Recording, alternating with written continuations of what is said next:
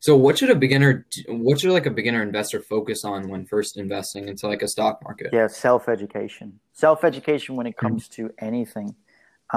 That's why I like, if you follow my content, I literally talk about the same five books and the course, same five books Yeah. and the course, same five books and the Yeah. course, because that's where you will learn the fundamentals.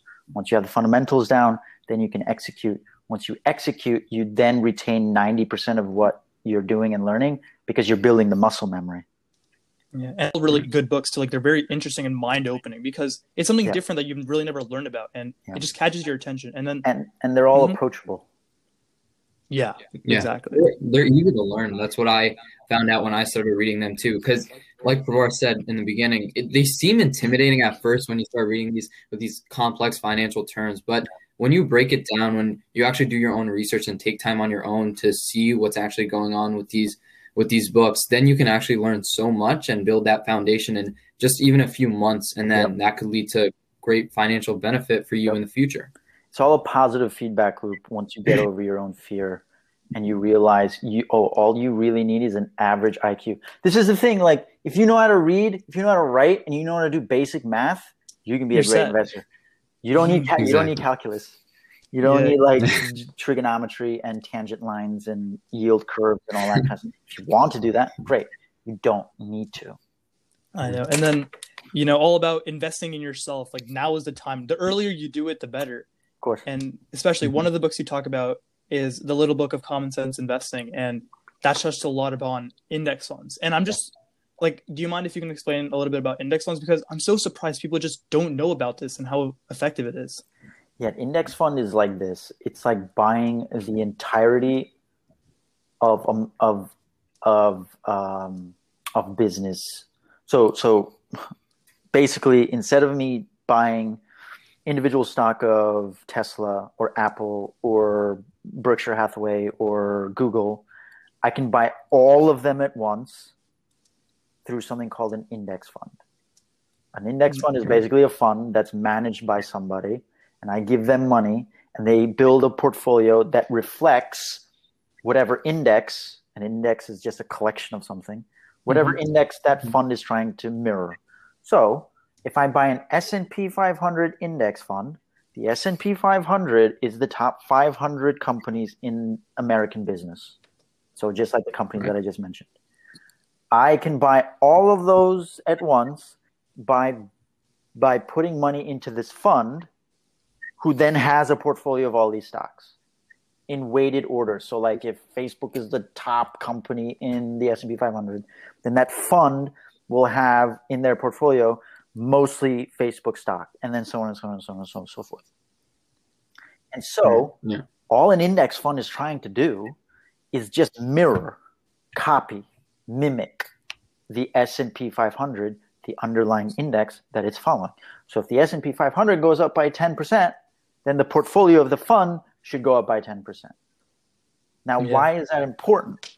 It's important because the fund manager is not going to then try to buy and sell, buy and sell, buy and sell, and try to beat the market, because that's not the whole point. That's not the premise.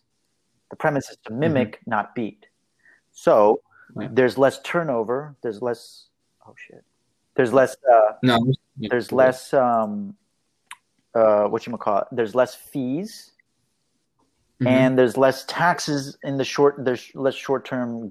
Short-term capital gain taxes that the company will have to pay, and that will be passed on to the investors. So for the long-term passive investor that wants something relatively safe, I guess, that they don't need to monitor all the time, index funds are like your best friend. Now, like with any sort of investing vehicle or investment, it's not risk-free. Mm-hmm. So you need to understand what you're getting into. You need to understand that if the market goes down, you're going to go down with it. But if the market goes up, you're going to go up with it. So you're going to ride the wave of the market, or that index rather. Right. So you're going to ride the wave of the S&P 500, which is not a bad thing, because what you're really betting on is American business, and you're betting on America. And so if you don't think America is going to survive in the next 50, 60 years or your lifetime, then you not only should like not invest, but you should probably not live in America. You should live in a different country, and then you go to that country and then you should invest in that country because you think it's going to be around, innovative, competitive, and important in the lifetime of your life.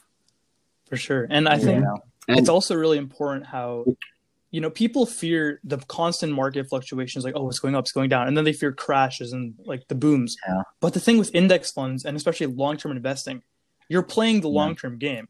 The overall growth is, 10%. And if you bank on that, if you just start as early as possible with index funds, you're going to become really wealthy in the future. Yeah.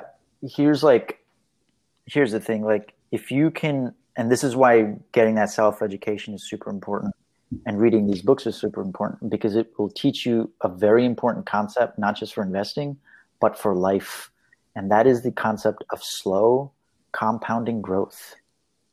Yeah. This is the stuff that Jeff Bezos understood with Amazon, which is why Amazon is a juggernaut now and it didn't start out as that, because he understood the process of slow compounding growth. And that is a very important concept to understand, because once you hit a critical mass, your wealth is going to explode as long as you let time do its thing and you are disciplined and you are consistent in your monthly investing into that portfolio. But all of that is explained in the book, and all of that is explained in all of these books, more or less. And you can apply this philosophy of long-term investing to any game you want to play. So like with rental properties, with crypto, this is how I invest in my crypto. I just long-term invest because I've done my due diligence. I've been like, Bitcoin is going to be important to the future. Ethereum is going to be important to the future. Cardano, I'm pretty sure is also. I think Chainlink is also. So whatever I'm holding for life, and I'm probably never going to cash out. I'm just going to put more money in. I see, and that's a good idea.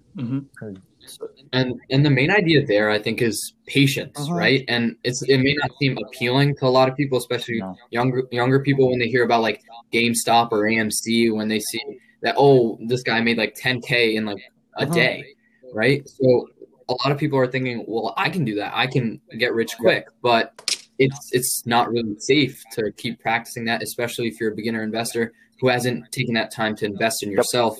So when they go in there blindly, that's when that thing happens where they just go, well, I lost a bunch of money. Now I'm never investing in the stock market again. 100%. And like the crazy thing is like, as a long-term investor, eventually you will make $10,000 a day.